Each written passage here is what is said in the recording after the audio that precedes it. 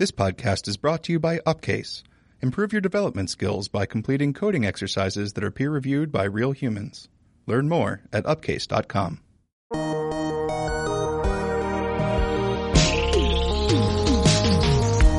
Hey, and welcome to Reboot, where we talk about big career changes. I'm Adarsh Pandit, a developer here at Thoughtbot in San Francisco. This is episode 3 of season 1, and today we'll be talking to Jesse Young, who started as a political volunteer, worked in marketing, and then became a developer after attending a technical boot camp. Hey, how's it going, Jesse? It's good. Our headphones are connected by a cord. No, it is awkward. That's going to make this conversation very interesting. Tell me what you do. I'm a developer at Thoughtbot. And tell me what that means. That means that I am working on client projects, building web applications for startups and individuals who want to build startups in San Francisco. And what did you do immediately before this? So immediately before I was a developer at Thoughtbot, I was an apprentice at Thoughtbot. And before I was an apprentice, I was a student at Dev Bootcamp. And can you tell me about Dev Bootcamp? Yes, I can. So Dev Bootcamp is, I feel like now there are so many boot camps. Everyone's heard of one. When I went to Dev Bootcamp, it was really the only one that I knew of that existed. It's a 12-week program for learning web development. They happen to specialize in Ruby and Rails, which is convenient because Thoughtbot does as well. But the point is not necessarily to become a Rails expert. It's to become what they call a world-class beginner in programming, so that you can take that skill set, take your experience from Dev Bootcamp, and apply it to any job in the programming world. That's really interesting. And I think it's a great program. Maybe it might be useful to know how you ended up at Dev Bootcamp. Let's start way back at the beginning. What was your first job? My first job? My first job in life was being a camp counselor. Where was this camp? In the Redwoods, in the Sierras, I guess, actually. It was a camp I went to as a kid, and then in high school I was a counselor. And then I also was a camp counselor in college, which meant that when I graduated college, I had zero job experience that was not being a camp counselor. And what was being a camp counselor like? It's like you sing a lot, which is really fun. I really like the songs. You do arts and crafts. You play games. You spend your day with kids, which is really fun and really exhausting. Yeah, I can attest to that. Yeah, kids, man. They're exhausting. And what did you learn from that job in terms of what you were actually applying to other jobs? That's a good question. I mean... If anything. Yeah, if anything. No, I think I learned a lot. I mean, being a camp counselor requires a lot of hard work. Like, you're constantly on. And so, actually, maybe what I learned was that I didn't want to be a camp counselor, which is good. Like, I do think that career things are sometimes process of elimination. Like, it's not really going towards the one thing you love, but, like, moving away from things you've experienced that you don't like. Mm-hmm. And I did like it, for sure. And I was always so happy when it was over. I could finally go home and relax and have some alone time and be an adult and not be in kidland all the time. Mm-hmm. When you were a camp counselor, I imagine, let me ask, did you believe that you wanted to be a camp counselor forever? No. Okay. No. I didn't guess that. But yeah. What did you think about in terms of what your future careers would be or could be at that point? At that point, so my first real job actually was a summer internship. And by real, I mean my first non-camp counselor, non-babysitting job was the summer between my junior and senior years of college. And I decided that summer, I was like, I'm done with this camp counselor thing. Like, I need a real job. I need to try something, just try it out. And I didn't know what to do. And I started looking on Craigslist, as one does.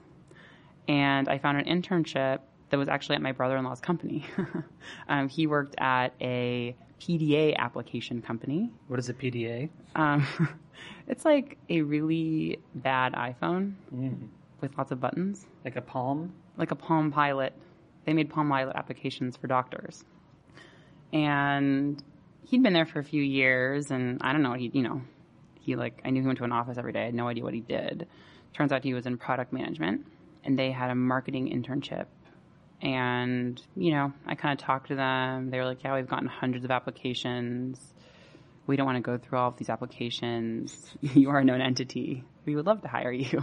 And this is while you're in college? This is while I was in college, so the summer between my junior and senior year. And you were in college in Maine? I was in college in Maine, yes. And so this was a summer internship in San Mateo.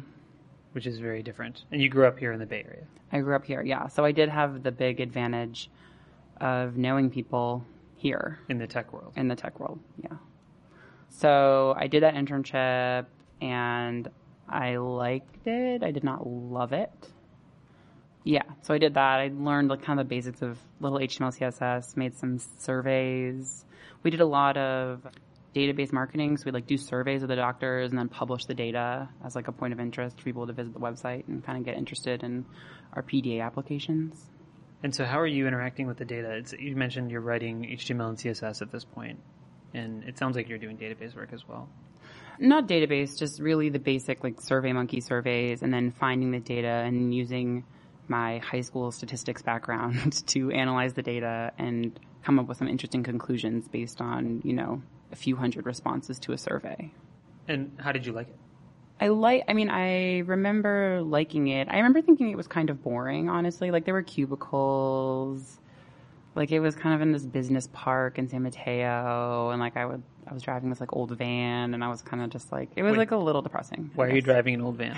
It's my mom's. Oh, okay. My mom's old van. But I just remember thinking, like, wow, like, working is kind of boring. And, like, it was fun. I don't want to say that it wasn't a positive experience overall. It didn't inspire me. I wasn't like, I found my thing. Like, this is it. Right. It was kind of like, okay. So this is sort of what you're mentioning. This is part of the process of ruling things out. Yeah, I guess that's what it was. Another thing off the list. And again, I don't want to be overly negative on it, but it was just kind of like a good learning experience, and then like happy to go back to school. And what were you studying in school? Philosophy and political science. It's pretty different than marketing. It is pretty different. But, you know, it's like, what do you do? I remember my senior year of college, I went to a philosophy conference for undergrads, and most people were either going to get a PhD in philosophy, which that's kind of like training to be a professor, which is a little too close to the camp counselor model for me, working with kids. Or people were preparing to be lawyers because the LSAT has a lot of logic questions. And when you're a philosophy major, you have to take several logic classes. So it's actually, being a philosophy major is a really good prep for the LSAT. I never really thought about it, but being an academic or a professor is actually a lot like being a camp counselor. You're all away from home, you're dealing with a lot of kids, and you're having to lead the whole process forward. Oh, yeah. And, you know, it's good. I don't know. I liked college, but I think it's more fun being a student than being a professor. Yeah. I went through the same process. I was an academic scientist, and I looked at the job of being a professor and realized it wasn't quite a fit for me either. Mm-hmm. So you're a philosophy and political science major, and you've got some internship stuff going on. Mm-hmm. And then where does it go from there? So I graduated college in 2008. So Barack Obama was running for president the first time. And I was home for the summer, kind of figuring out my life.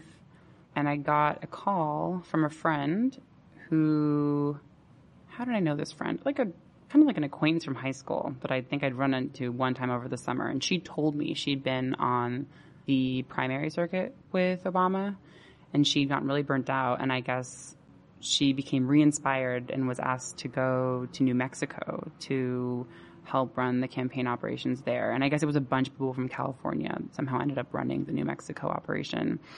And they were opening a new office, and she asked me if I wanted to help open the new campaign office in Santa Fe. So I went. That's exciting. And what was your role? I was a camp counselor. No, I was managing volunteers. You know, I kind of helped initially with the logistics of setting up the office. There were so many amazing volunteers, like people who'd been, some people who were new, but a lot of people who'd volunteered in like 10 presidential elections. Lifers, like coming in, they had posters, they had markers, they'd go dumpster diving to get carpet for the office. I mean, it's all contributions, right? Like, we had 30 computers in our office for data entry. That was a big part of it. And like, those were all donated computers. So, you know, I was really just coordinating a bunch of people who were already super motivated and inspired and just making sure they were in sync with each other. And did you feel prepared for that? No, I mean, I had major imposter syndrome. Actually, I had a lot of nightmares around that time because here I am, like a 21-year-old managing all of these 50-year-olds. And I certainly didn't think that I was better or smarter than them. I just was the person whose job it was to do that. And, you know, when I got pushback, I would get very nervous because I knew that I needed to keep things in line and we needed to have certain rules. And I was asked to do various things like, you know, don't give out stickers to people who don't volunteer and all these like kind of, in retrospect, silly rules. But I tried to enforce them. And so I felt like I was this imposter manager and like I had no idea what I was doing. It sounds remarkably actually like the skills you might need to be a camp counselor.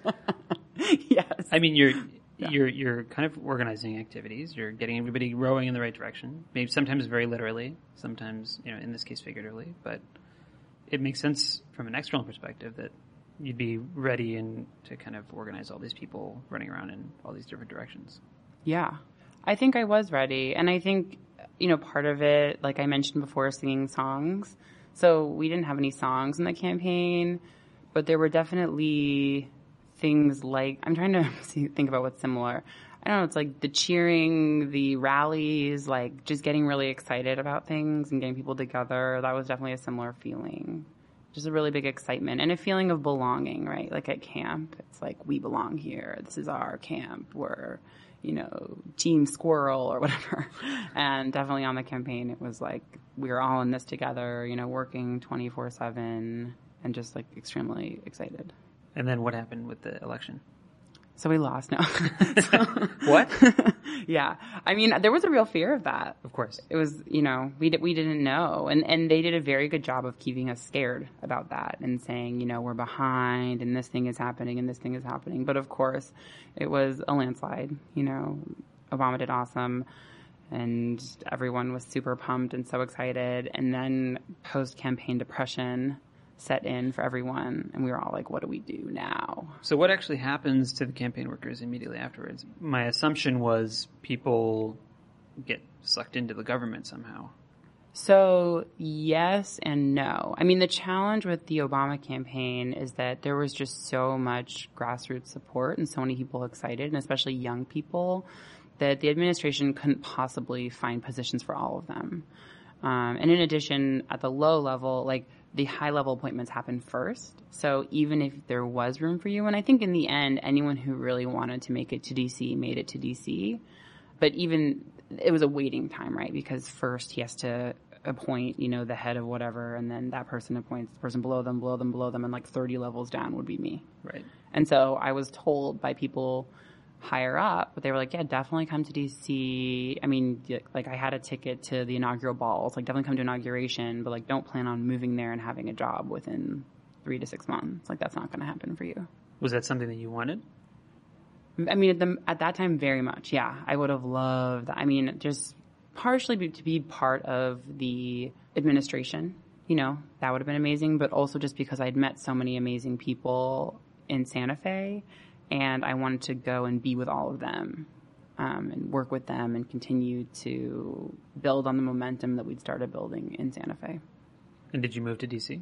I did not. Did you go to the inaugural ball? I did. That's exciting. Yes. That was very exciting. No, I did not move. I mean, because what I was seeing from my friends was that the people who did move to D.C. were having a hard time. Some people were able to figure it out, but I had the tech connections from back home. I had no connections in DC aside from my, 20 counterparts from Santa Fe. Mm-hmm. And like all industries, politics is very much about who you know. And I did not know anyone. And so what happened? So, as one does, I moved to Portland, Portland, Oregon. When you have no plan, go to Portland. Yes. I moved to Portland. I did a lot of yoga for a while and drank coffee, really delicious coffee for very little money, and enjoyed the rainy weather and basically applied to jobs for a few months. I did some like nonprofit stuff. I was volunteering. I was just like networking up a storm and trying to meet people. But I ended up getting, like the first opportunity I got was actually in Boston because along the theme of like, who do you know? Because I went to college in Maine, I knew a lot of people in Massachusetts. It's very close to Maine. And a friend of mine had interned for Senator Kennedy there, and so she was able to help me get an internship at Senator Kennedy's office in Boston. Which Kennedy? Senator Ted. Edward Ted Kennedy? Edward Ted Kennedy, yeah. He was kind of very ill at that point, so I actually never met him. Like, it was kind of this interesting time where everyone kind of knew he wasn't doing well, but he was still in office, and so that was, I don't know, I feel like the Senator Kennedy thing was something that seemed like it was going to be very exciting. It was like my ticket into politics, and I got there, and it was just like, there was nothing going on in the office. It was like paper shuffling. What kind of paper shuffling? Well, mostly what would happen is that constituents would call, and I would pick up the phone, and I would listen to them talk about really sad things and how they wanted Senator Kennedy to help them. And then I would tell them that I would tell him, and then I would hang up. That's unfortunate. That was basically my job, yeah. So I was working for the legislative aid in like healthcare. So the internship I had was in healthcare. I kind of was like, I guess I'm interested in healthcare policy. So I was working in that department, which was really cool because Senator Kennedy was such a champion of healthcare reform. So he did get a lot of supporters also calling saying, hey, like, I'm so happy about all you've done for us. I know you're really trying. And so I also got some positive calls. Must be nice. Yeah. So you show up and not much is going on. And how are you doing at that point? I was okay. I mean, I was walking around Boston. It was like an unpaid internship, right? So I was walking around Boston, actually walking around Brookline, for those who know Boston, trying to get a waitressing job, even though I've never had a job in a restaurant. So I wasn't a very good candidate. I guess I would say I was unqualified to be a waitress. So I was mostly doing that and feeling kind of down on my working life. So here is something that I left out from before. So the summer after college, I had driven across country. I was at home, like, doing odd jobs, trying to figure out my life. And before I got this amazing call from my friend Samantha to go to New Mexico, I applied for a lot of jobs on Craigslist, as you do. Yes, one does. So I did that, and I actually had one pretty promising opportunity in Boston. It was for a company called Sermo. They were building a social network for physicians, so similar audience to my marketing internship, and it was a marketing position. And they wanted me to pay my own way out to Boston for an interview, and then like the next day I got this call to go to New Mexico, so I emailed them, and I was like, hey, I would go out there. It sounds exciting, but I got this other great opportunity. Sorry.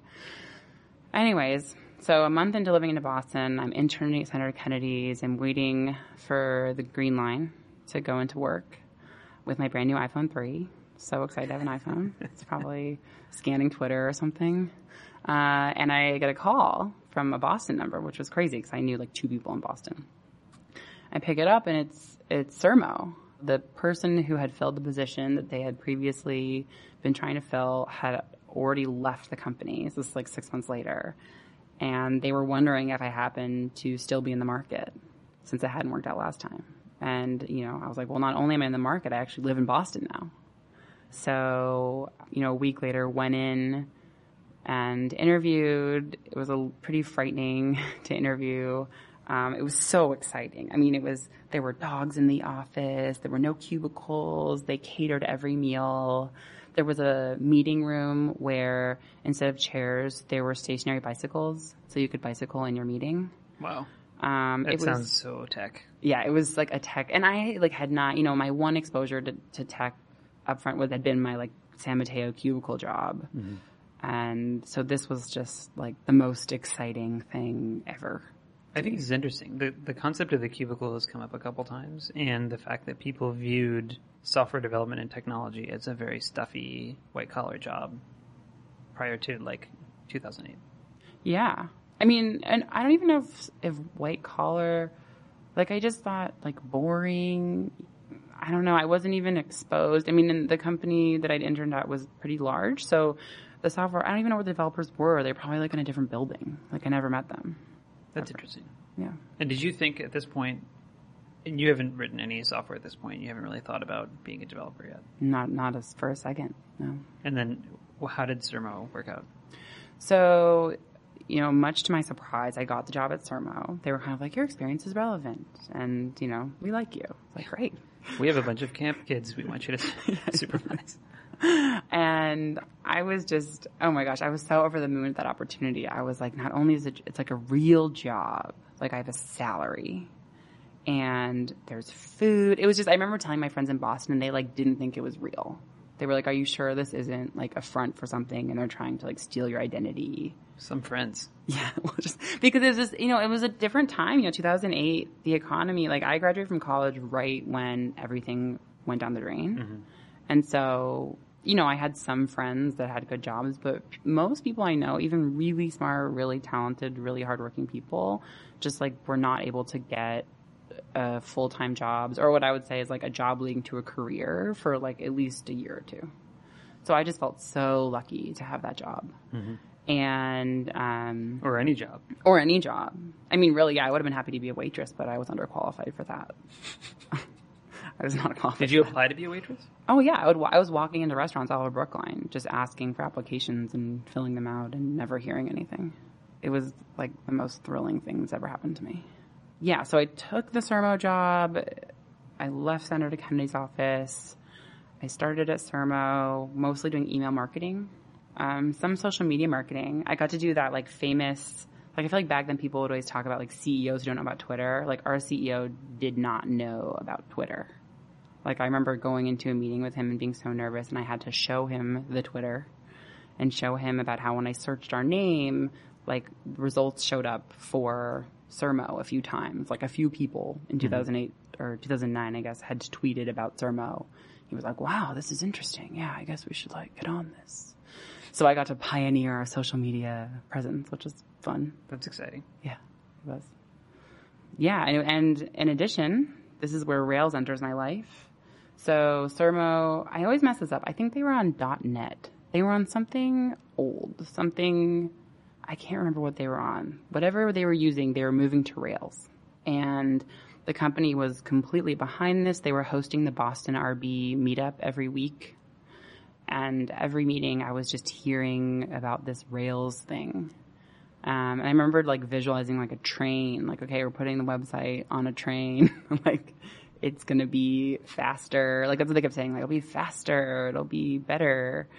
And it was like every meeting, every company-wide meeting was an update on like what percentage are we moved over to Rails. So that was the first time I heard about Rails and the first time I like kind of like started to get a little bit curious about what this Rails thing was. It is in fact not to do with trains. It isn't, yes. Although I think everybody assumes it is. And every now and again, I don't know if you get this when you're Googling Rails questions and bugs, sometimes you'll get railroad answers. No, but I do frequently just Google the word capybara, and then I'm like, oh, wait, this is not just this is a fuzzy little framework. Animal. Yeah. So I was hearing about Rails, and even though it wasn't my first tech job, it was really my first exposure because it was relatively small, like 80 people. My first exposure to like the entire stack of being at a tech company. So I remember we had brown bag lunches. Like one of my first weeks, we had a brown bag lunch on user stories. And I remember I went and I was like so excited to hear stories about our users. And then they like busted out Pivotal Tracker and were like, hello, we are going to discuss like the elements of a successful Pivotal Tracker story. I was like, no. So I was learning the vocab for sure. Right. Slowly but surely. And are you, at this point, are you imagining a career ahead of you in marketing? Yes. I mean, yes and no. I think I enjoyed that job mostly because I really liked people that I worked with. Like I'm still really close with my manager from that time. And so we had a lot of fun, but it was really more, and I think similar to the Obama campaign, like I really loved the people there. The work pace was not sustainable at all. But I would have worked with those people that I was with in Santa Fe forever. I felt that way about Boston. Like I could have worked with those people in a lot of different contexts. So I don't know. I guess I wasn't really sure what I was going to do with my life. I was just really happy to be employed. Yeah, I can imagine. Yeah. And then what happens next? I worked there for about a year and I learned a lot. That's where I really got more into, like I was using Dreamweaver to make HTML emails. Of course you were. Yeah. There were so many divs in my emails. It was like div, div, div, div, div, div. Non-breakable space, non-breakable space. And so I was learning a little more HTML and CSS. I didn't really see any Rails code, but I did, because the marketing site, I believe, was also hosted on Rails. I did like deploy the site. Like that's the first time I ever opened up Terminal. And then the developer like wrote out instructions in a text file of like how I could like make a change and then like deploy it with a code. And I remember it was very frightening. But I think I only had rights to staging. So I think I would just deploy to staging and then like ping someone and say like, hey, can you deploy to production? So I learned a lot and it was good. And then I got laid off. So that's where it ended. We had big layoffs like about a year after I started. And it was like so dramatic. I don't know if you've been laid off before. It's like the most dramatic thing ever because it's like D-Day. Like right. Everyone comes in and they're like, who is it? Like what's going to happen? Right. And of course it's like a rumor mill too. Like obviously I think the smart companies tell everyone before it becomes a rumor, but like I don't think that ever really happens. So it's like someone found out, like some VP told some manager and some manager told my manager and my manager told me, and like immediately we were all just like in conference rooms like editing our resumes rather than working. Right. And then they kind of announced people were going to get laid off, and they laid off like half of the company. Wow. Yeah, it was really dramatic. It was crazy, and but in the end it was awesome actually, because my manager, who was this awesome guy, was like, hey, when I was your age I got laid off and I took the summer off and it was super fun. And now I have 2 kids and I can't do that. So you should. And I was like, yeah, okay. That's good advice. Solid advice. So I did that. I mean, we had 3 months of severance. I moved down to South America for 6 months. We're in South America. In Chile. That's exciting. Yeah. Wait, during our summer? No, during our winter. It was actually like the worst timing. Yeah. Like I got laid off right before Christmas, and then I went down there, and then it was kind of like the tail end of their summer, and so I had 2 winters in a row. So that wasn't awesome. But being there was awesome. Like I think my initial reaction was get another job. And like I started interviewing and sending out my resume.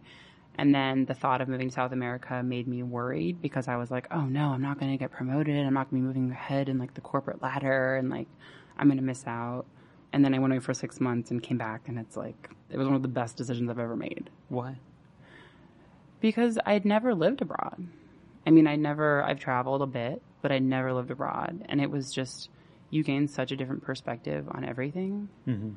And like, I think you realize as you get older that experiences like that become harder and harder to have as you get older. Like it's like, you can't just move. Like even now, it's only been 5 years since then, but I still feel like, oh, I can't just move. Like I have all this furniture, and like I have a job I like, and you know, it's just like those opportunities are few and far between. And I think at the time I was 23, and it felt like, oh, I'll just have, you know, I can move to Chile next year. But it's like, no, I wouldn't have. I would have gotten another job and been promoted, and then like, oh, I'm almost getting a promotion. I shouldn't leave now. And then like soon enough, you're retired, right? Moving to Florida. How did you pick Chile? I picked Chile because my boyfriend wanted to move there too. That's a good reason. That's a good reason, yeah. So he had traveled all over South America, and based on his survey of all of the countries, he felt like that was the most stable and like livable. Like Santiago is a very livable city. It's pretty inexpensive. It's safe. It's modern. They have like a modern subway. Startup Chile was just getting going then, so there were some tech people around. But also, you know, his plan was kind of just learn Spanish, and that's pretty much what I did most of the time I was there. I was learning Spanish and making a little bit of money on the side by teaching English. Sounds like a sweet gig. It was awesome. So then you come back. How did you decide to come back? It was just, I've done 6 months and now I'm done, or time to come back to the U.S.? Yeah, I mean, I think I started to get some of this, like U.S. before did I see a career for myself in marketing, and like I don't know if I exactly did it, but at least I felt like I was on my way to figuring out a career. Whereas when I was in Chile teaching English, like I was back to camp counselor mode. Like I was teaching English to children frequently. So I was like basically a glorified babysitter. And, you know, that didn't feel like I was moving towards something. I wasn't dreaming of starting my own English teaching school or anything. And I met a fair number of expats there, and it's not easy if you're not fluent in Spanish to get a job that's not teaching English. So it just seemed like I needed to move back to the U.S. to really move forward in my career planning and career ambitions. And where'd you move back to? Portland? No, to San Francisco. Ah. It was exciting. I'd actually never lived in San Francisco. I mean, I grew up in the Bay Area, but I'd never lived in San Francisco proper. So that was a really exciting transition. Yeah, that was 2010. Moved back August 2010. But I did a lot of career brainstorming first. What does that mean?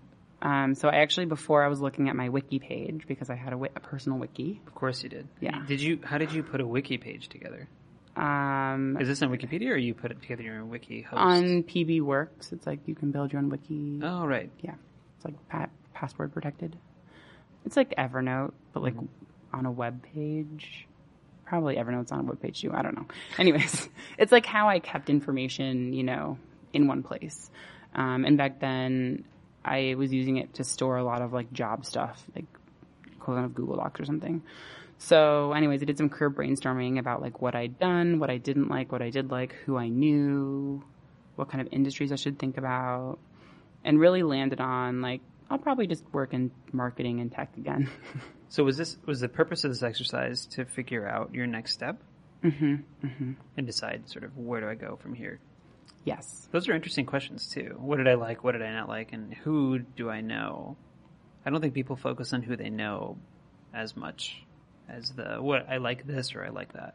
Yeah. Well, I mean, and because I think the who I knew question was really relevant. And in my own experience, think about the jobs I'd had at this point. Camp counselor. This is like a camp where I knew all the counselors because I'd been a camper. Internship. My brother-in-law worked there. Obama campaign. Friend from high school gave me a call. Sermo. Like I'd applied online, but there was some connection between their CEO and the CEO of the company I interned at. So it's like they probably had a reference check on me. So every job I'd had been through a connection. So I kind of knew that like, oh, that's how the world works, I guess. Yeah, I feel like it's definitely true for all of the opportunities I've had. And I feel like that's true for most people. And I think that's where people have a bad interpretation of networking. But really, networking is just setting you up for those kinds of, I know a guy or I know a girl who works here or there, and connecting you to other opportunities that way. Exactly. Yeah, exactly. And even more practically, it's like, how do you know what opportunities are out there, right? Like, how would someone know that like Thoughtbot is hiring in San Francisco? Like, I don't tweet every day, like, come work at Thoughtbot. But if I meet an awesome web developer, I'll say, hey, we're hiring, come work with us. It's one of those things where just like the opportunities available in the world aren't published in one nice central location. Yeah, or even what those opportunities are like. What does it mean to be a web developer or designer or any job? It's hard to even know what those jobs are, what they're like, before you even meet someone and talk to them and ask someone what their job is like. Yeah. No, it's true. And even though I think I ended up in a place where I guess the conclusion was I'd worked at these like medically related tech companies because I'd originally thought I was interested in healthcare, and then I was moving more in like the tech direction where the healthcare piece became less relevant. So I ended up saying, okay, tech marketing, but I also had a lot of ideas like, oh, maybe I should do, like we had a friend or a friend's parent who designs the storefronts in airports. And it's like, that's kind of interesting. Like I'm a very organized person, and like I think a lot about like spatial alignment. Like maybe that would be a good job for me, a good career for me. Yeah, there's one where I didn't know that was a job. Yeah. Well, yeah. Or at the time I read the book Why We Buy by Paco Underhill. He's like the famous like shopping sociologist, and he tells stores like how to lay out all the products so that people are like primed to buy things. And like that was just fascinating. I was like, oh, I'd love to do that kind of thing. So I had a lot of wild ideas, for sure. Well, it sounds like a helpful exercise. And so you landed, even though you went through this exercise and thought through pretty systematically where you should go next, you ended up in tech marketing again. I did. I mean, and because when I looked at who I knew, I'm from the Bay Area. And so most of the adults I knew, like adults who were beyond the phase of I'm 23 and still trying to figure my life out, worked in tech. So that was kind of who I knew. And so I knew that that's where I had the most connections, in addition to like looking at your own experience, right? Because experience is important as well. At that point in time, I was a much more qualified marketing manager than product manager because I had two real jobs as marketing associate. So I had some experience. So you come back to the Bay Area, and then? So I interviewed around a bunch of different companies in Soma. Yeah, I just, talking to a lot of people, meeting with people, trying everything out, and end up in a place where I'm really doing like freelance marketing. Because at that time it seemed like a lot of people wanted to hire like a third of a marketing person, but not a full marketing person. And so I thought, hey, I'll give that a try, and started doing some marketing on the side. And then I also went to my first Railsbridge workshop, actually almost right after we got back from Chile. Now, how did you get introduced to Railsbridge, and why did that seem like an appealing thing to do? So, really, it's funny because I don't know why it was appealing. Like when I look back, I can't remember why. I think that it's because at Sermo, all the developers are on one side of the room and everyone else was on the other side. And I remember thinking, like, oh, they think they're so smart over there. Like, I could probably do what they're doing. Like, they're just sitting over there and, like, I know I don't understand it, but I probably could. Like, I had this weird pride issue. And then I had a friend in the Bay Area, Maria, and she was taking a Ruby class through Blazing Cloud. And Blazing Cloud was run by Sarah Allen, who was one of the co-founders of Railsbridge. So, like, the students in the class were volunteering as teachers, basically. And Maria was like, hey, you should come. And I was like, actually, that would be great. Like, I know about Rails. It's how you put your website on a train. Super great. So I went to Railsbridge, and I guess I would love to say that I fell in love that moment. But I remember thinking, like, wow, this is just so confusing. Like, I went and we did terminal, and I remember, like, in the instructions I was so confused because I never knew if I should put my code in the terminal or my code in TextMate. Like, I didn't know. Yeah, that's a reasonable thing to not know. Yeah, it was so confusing. So that was my first lukewarm experience with Rails, or I guess my first hands-on experience. So I kind of did Railsbridge. Like, I started going to Railsbridge like in August, and I think I went to one almost every month for the next year, or like I went like every 2 months, and then I started going more frequently for like the next year in parallel with my marketing consulting I was doing. Why keep going if you had a lukewarm experience?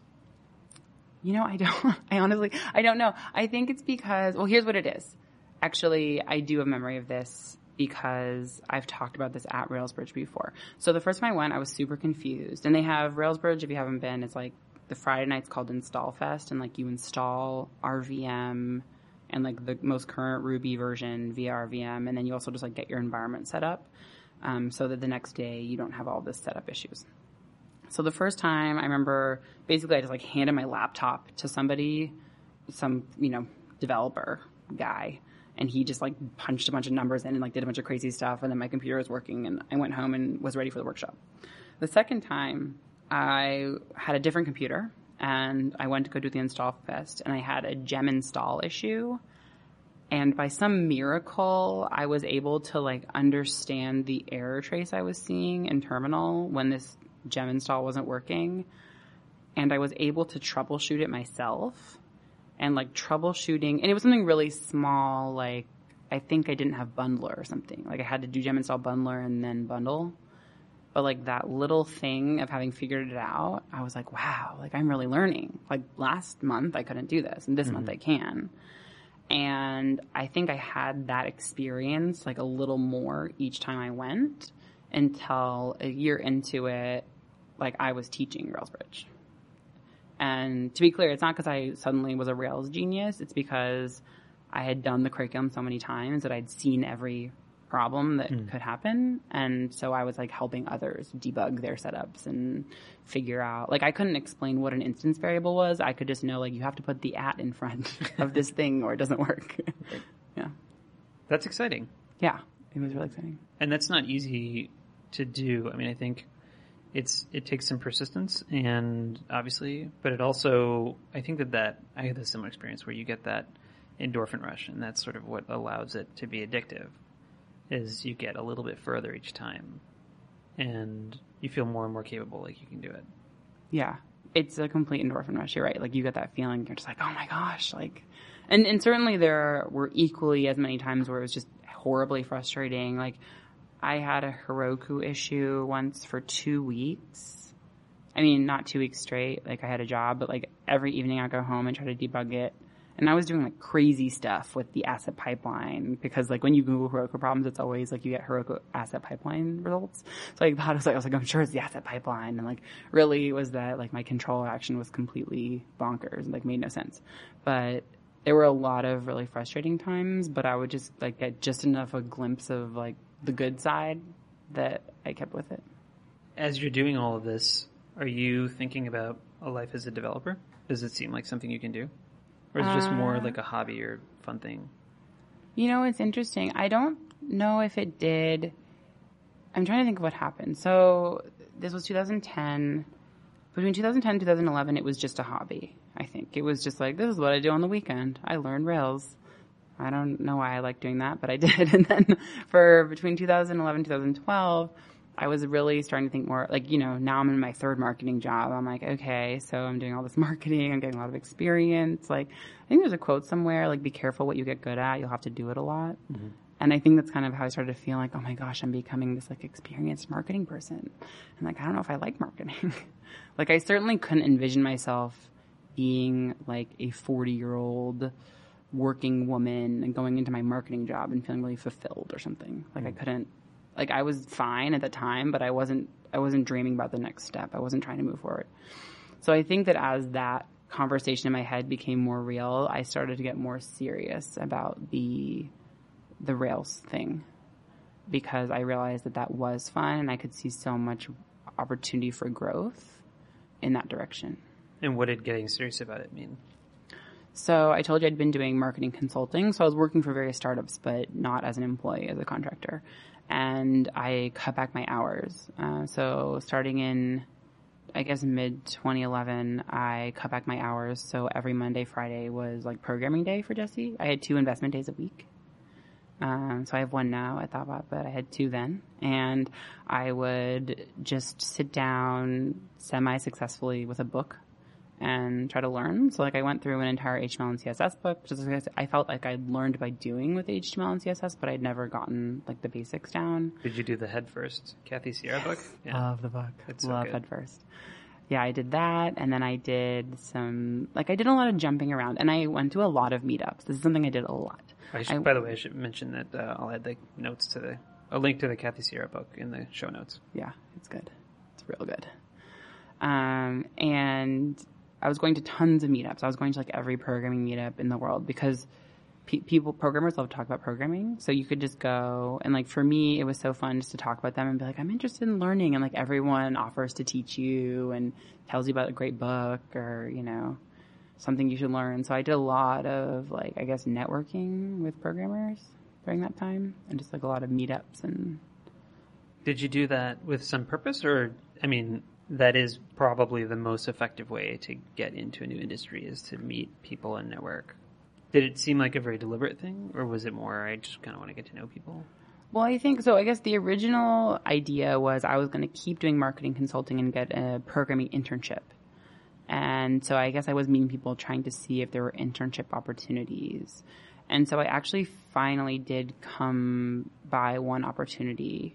It was a friend from Railsbridge. I think I had met her at the very first Railsbridge, Rachel Myers, and she worked at ModCloth, and I don't know if I should have said ModCloth. Well, anyways, it doesn't matter. I didn't get the job. I interviewed there, and I got so nervous. It was for like a Rails internship, and they were mostly, I think, interviewing like computer science undergrads.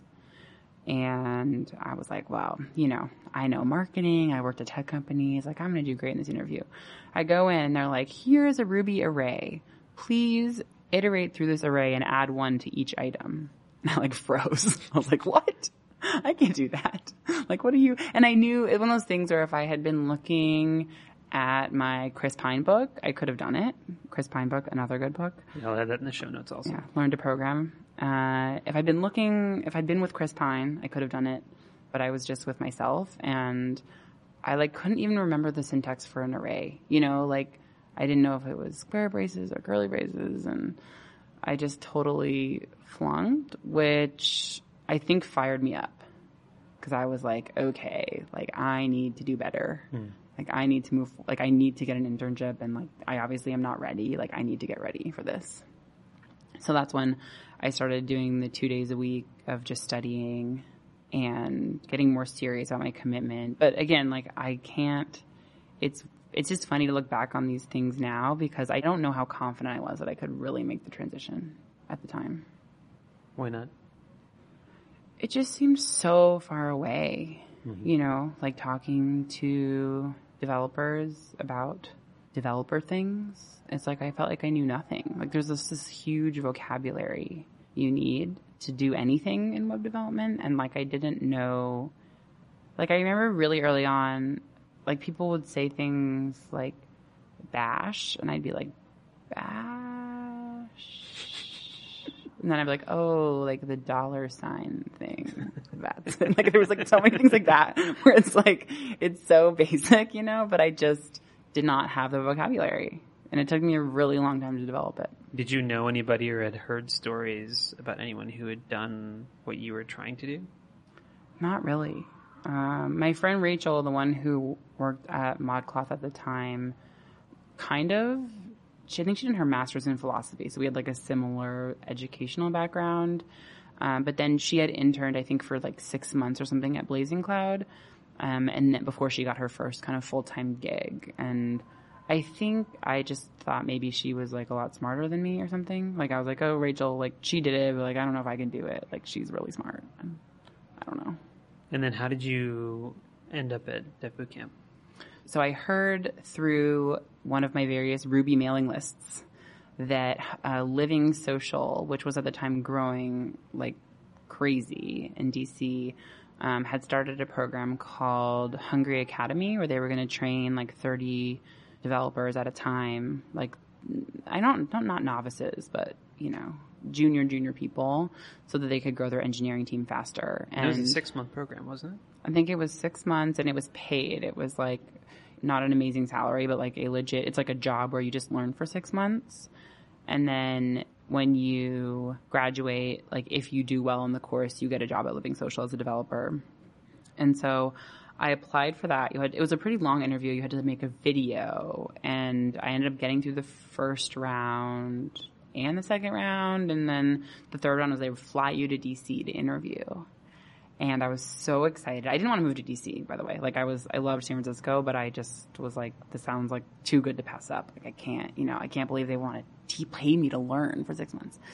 So I flew to DC. I was so pumped. I went through the interview. I thought I killed it. And I got home, and I like had met a friend there. And she like emailed me, like someone else who'd applied, and she emailed me. I was like, I got in. And I was like, oh my God, I can't wait. Like, I think I'm going to get in. And I didn't get in. Oh. And I was so sad. I was just like, oh, like, was this my last chance? Like, was I, like, first I had the internship, and then I had Hungry Academy, and like I struck out twice. So I was like, oh, like, is there a third? Am I going to get a third option? Like, and so I remember like desperately emailing the people that were running the program and just saying like, I don't think I hoped they would reverse their decision. I just wanted to know kind of why they thought I wasn't ready, because I felt like I'd been learning for so long, like I was bound to be the most experienced person applying. And, you know, they weren't able to, probably for HR reasons, tell me why I didn't get in, but they did say, hey, but there's a program kind of similar to this starting up in San Francisco. Like they actually started this week. It's called Dev Bootcamp. And I was like, oh, what? And so I went on the Dev Bootcamp website. They had, in fact, started that week, their first cohort. And I emailed Sharif, the founder, and was like, hey, I want to come check out your school. And so I just went into Dev Bootcamp in week 2 of cohort 1 and like sat in on a talk they were having. And I loved it. It was awesome. It was just like camp. Full circle. But I was the student. Right.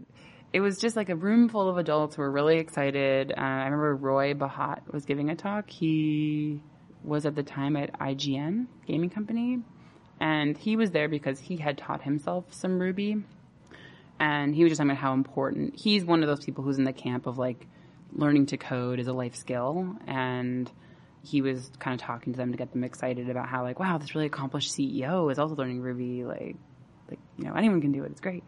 And everyone was just so excited, so enthusiastic. And like, I was finally meeting people like me. Like, I think in the RailsBridge crowd, I was getting to be more senior, right? So I felt like there were developers and then there were complete novices, and like, there weren't many people like me. And this was a room full of people just like me. And I was just so excited. I immediately applied and decided to go. That's exciting. And how did it go? It went really well. I mean, I will say almost like I had second thoughts. Like I was kind of like, should I really do this? Like, am I going to get a job? But then I was like, whatever. If I don't try, I think it's very similar to the Chile experience. Like, how many opportunities do you get to just do some like amazing program for 3 months with really cool people and like learn a ton? Was the cost a concern? Yeah, I mean, it's a lot of money, $10,000. I think now it's even more.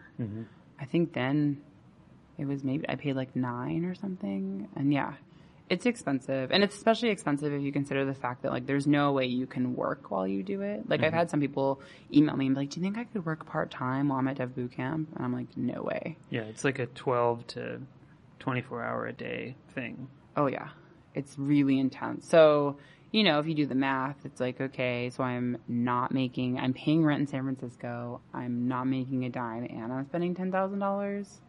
And then I'm probably going to need a few months to get a job. Like, wow, that's not cheap. But I did it.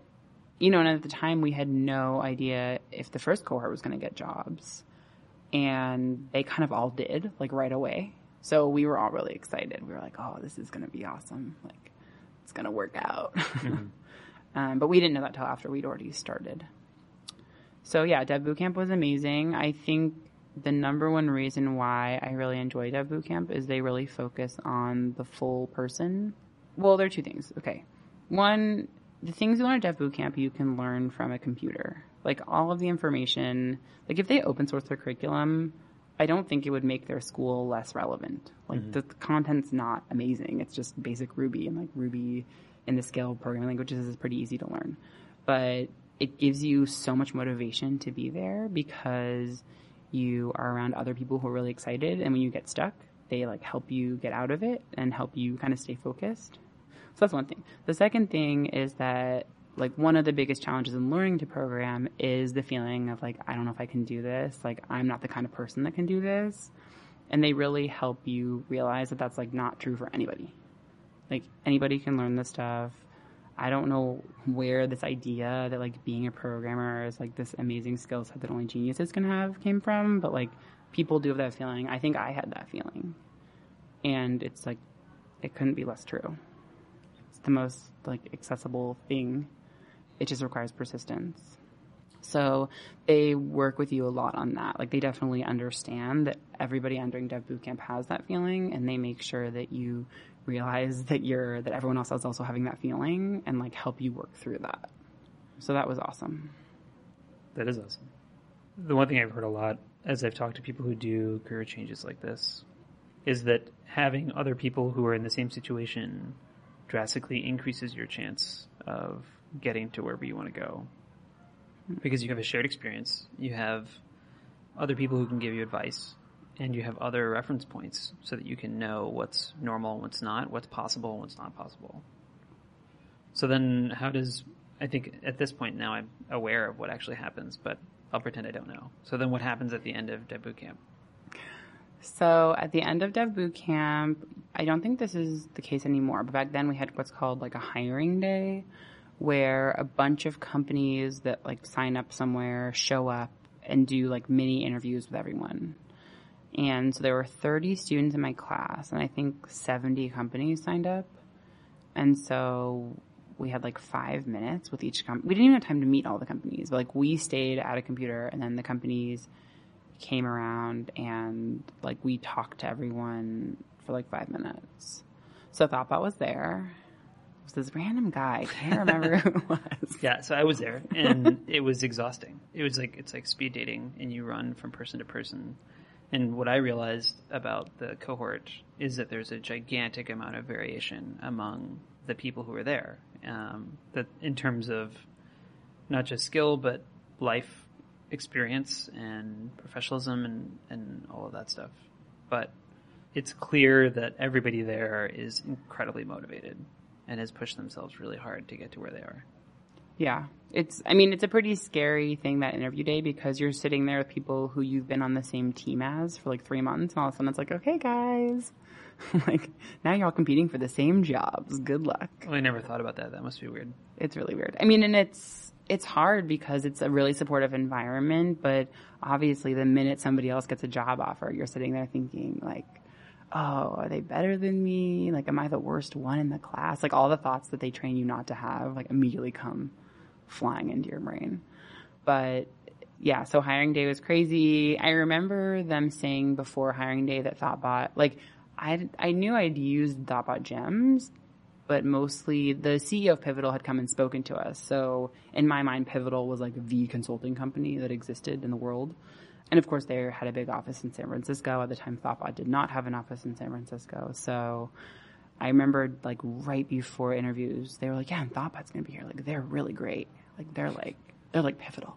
It's like, whoa, oh my God. They're like Pivotal. They must be so amazing.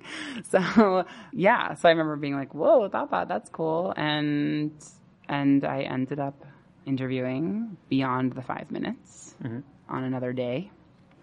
I believe with Dan Croak. He had just moved here from Boston, from the Boston Thoughtbot office. And we got along great. And I came in for my full day of pairing interview. And then I think I originally applied like be a full-time developer. I didn't know the difference between an apprenticeship and a full-timer. And so I was offered the apprenticeship. And I decided to do it. And I became an apprentice at Thoughtbot.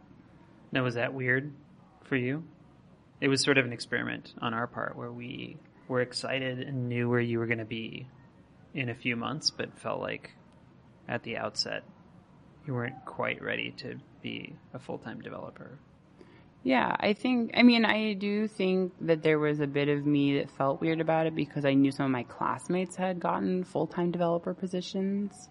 I wasn't fully understanding, like, the nature of consulting, though. Like, consulting is different, right? Like, you can't just put a brand, especially at a company like Thoughtbot where we kind of are like, everyone's the same. Like, you know, it's not like I would have become a junior consultant or something. Like, I would have been at the same level of anyone else, and I definitely was not ready to, like, enter in and confidently, like, meet with a client and give them technical advice. So I think those 3 months were really helpful in getting up to speed on everything and feeling like I knew enough about, like, the Thoughtbot way that I could be confident in those meetings, even knowing that, like, hey, I'm not the most experienced developer in the room. I remember during that time that you mentioned that some of your cohort people joined as full-time developers at different jobs and they immediately felt pretty in over their heads. Oh, yeah. I mean, I remember some people from the first cohort came and spoke to us when we started. And they all seemed like kind of depressed. And I remember being like, so funny is like they went through this program and it was so amazing and they got jobs and now they're like really down on life. But I think it's because all of them were just really in over their heads. It's like they were in month 2 as their first time developers, first job, and feeling like, wow, the expectations are like way up here and I'm way down here. And like, am I ever going to fulfill those expectations? So having lower expectations was awesome. Yeah, and then you ended up becoming a full-time developer here at Thoughtbot. I did, yes. So yeah, I started my apprenticeship in October and then I started full-time in January. So it's quite a journey from camp counselor through politics and possible waitressing all the way through to marketing and being a developer. As you reflect on all of that, what would you share with somebody who's in a similar position or looking to make similar changes? Or even maybe figure out how to think about what they should be doing for work? Well, I think the first piece of advice would probably be that you shouldn't worry about figuring it all out at once. Like, obviously, I'm an example of somebody who had several jobs before they figured out what they wanted to do with their life. You know, like, I didn't study something in school, in college, and then get a graduate degree. Like, I actually remember, maybe I should start with this. I had an interview when I was trying to make this transition. Like, I think when I first started to be like, okay, I want to do the development thing, I met with several people. And I met with one CEO of a startup, and I told her that I wanted to become a developer. And she kind of looked at me and she was like, but I was an undergrad CS major. I got my master's in computer science and I got my PhD in computer science, and then I was a developer. Like, how do you think you're gonna do this? And I remember just being like, wow, when you put it that way, you're right. How am I going to do this? But it's like, that is just such the wrong mentality. First of all, I don't know who in our office here in ThoughtBot San Francisco was a computer science major, but like, it doesn't matter to me. Like, yeah, there are some jobs where that does matter, but like general web development, that's not what you need. And I think a lot of people have this conception that like to do certain jobs, you need this certain educational background. And that might be true for some jobs, but for this job, all you need is like the practical skill set. So that is really good to know. And I guess the other thing is just, to not close too many doors unnecessarily, but also don't like leave them all open. Like at some point you have to kind of move forward. And I think for me, going to Dev Bootcamp felt like this really big leap of faith. You know, if it didn't work out, not the end of the world, right? Like I had options, but I also felt like, wow, this is like, you know, I'm taking a chance here. And I'm really glad I did. You know, one of the best decisions I made, probably, because I don't think without Dev Bootcamp, I would be where I am today. Like I had a lot of experience going in, but I absolutely needed that push to get all the way to, you know, building out features in a web application as opposed to just following tutorials. So that was huge. Well, I think that's a good place to wrap up. Great. Thanks for joining me, and good luck in the future. We should definitely end with that. Good luck in the future. Next time on Reboot, I'll be talking to Jim Perry, a professional poker player who had trained as a civil engineer and is now moving into data science. Today's show was produced and edited by Tom Obarski. Our theme music was produced by Don Okuda. You can find his work at soundcloud.com/Van Ariel. Show notes can be found at rebootshow.fm/3. And feedback is always welcome by email. You can send us feedback to hosts@rebootshow.fm, or you can tweet us at rebootshow. Thanks for listening.